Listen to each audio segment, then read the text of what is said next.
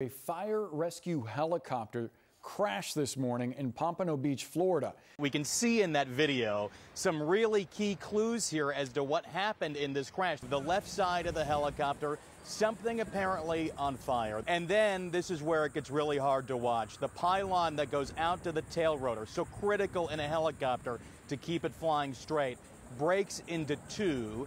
The forces of the rotor, the main rotor, just overcome it, and it spins out of control. We're also getting video from the scene now of the helicopter's impact crater there in an apartment building.